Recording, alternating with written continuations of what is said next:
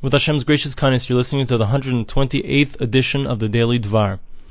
We now begin the 6th chapter of Torah's Habayis, the Torah of the home. This chapter is going to speak about some good advice that the Chafetz Chaim has for us in regards to learning Torah. He says that it's appropriate, it's correct, that a person should be a baki, a person should be an expert in at least one Masechta by heart. A person should know a tractate of the Talmud by heart, or perhaps a Seder of Mishnayos, an order of the Mishnayos.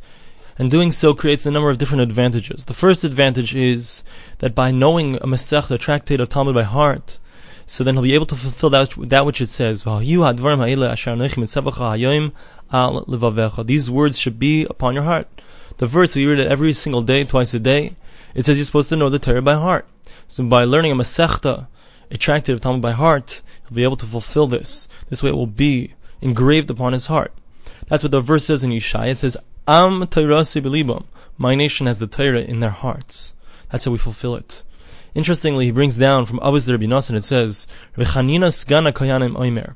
Rechanina, the Sgan HaKohanim, he said, that whoever places Torah upon his heart, whoever knows Torah by heart, Bevatlu mimenu hirhure cherev hirhure rav. They take away from him any thoughts, any kind of difficulties of war, any kind of difficulties of hunger. And he explains, what does that mean? Because as long as a person is not learning Torah, heaven forbid, if a person doesn't have the Torah, doesn't learn the Torah, so then one of the punishments for not learning Torah is that, heaven forbid, war comes upon a person or comes upon a nation. So if a person is careful to have Torah by heart, so then he's saved from any kind of wars. He's also saved from any kind of hunger, because it says, we just had in this past week's parsha, if you're involved in the Torah, says Rashi, one of the blessings is, so you're going to eat bread until you're satiated or sated. So we see that a person who is involved in learning Torah, he's completely given himself over to the Torah. So then he doesn't have to worry about any kind of wars. He doesn't have to worry about any kind of hunger. He's going to be satisfied. Not only that, the Avos Rabbi Nosson continues and says that they protect him from hirhure shtus, any kind of thoughts of foolishness, hirhure znus, any kind of thoughts of infidelity, hirhure yetzer hara, and any thoughts of the evil inclination.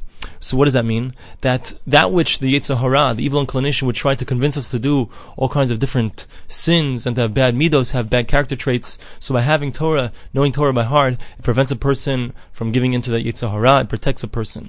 So the Chafetz Chaim explains that the Yetzer Hara, the evil inclination, so the only way that he has access into our hearts is when our hearts are empty. If we're not thinking about learning, if we're not attached to the Torah, so then the Yetzer Hara, there's room for the Yetzer Hara to walk in, so to speak, and to take over.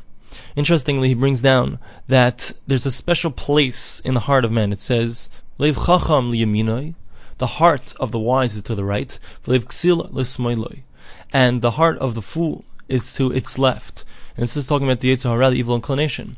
Because the Yetzer Hara, he sits in the center of a person's heart, so to speak. He sits between the wise part of a person and the foolish part of a person. If he can, he tries to convince a person on the left side first. Meaning, if he can just convince him to do averos, convince him to do bad things, so then he tries to do it that way. However, if he can't convince him directly to do transgressions and sins, so he goes to the right side, in the Chachma side, the side of the wisdom. A person is trying to do mitzvahs. A person is trying to learn the Torah.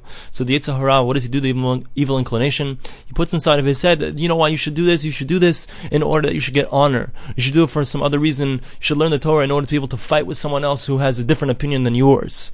So the Yetzer Hara, the evil inclination, tries to get a person from both sides, from the foolish side of a person and even from the good side of a person, from the wise side of a person. And finally, if the Yetzer Hara cannot succeed in either of those two areas, the Chafetz Chaim says what he tries to do is he tries to make a person lazy, or he tries to have a person do it without the love and the joy of the mitzvah. As the verse says, that one of the reasons that all kinds of calamities befall the people of Israel is because you have not served Hashem out of joy and gladness of heart. So that's the first thing, that the Torah has the ability to help a person overcome his evil inclination. If a person knows the Torah by heart, so he fulfills that verse. That's the first thing that he points out. The next thing he says is that by a person knowing Torah by heart, he's able to fulfill that which it says, that a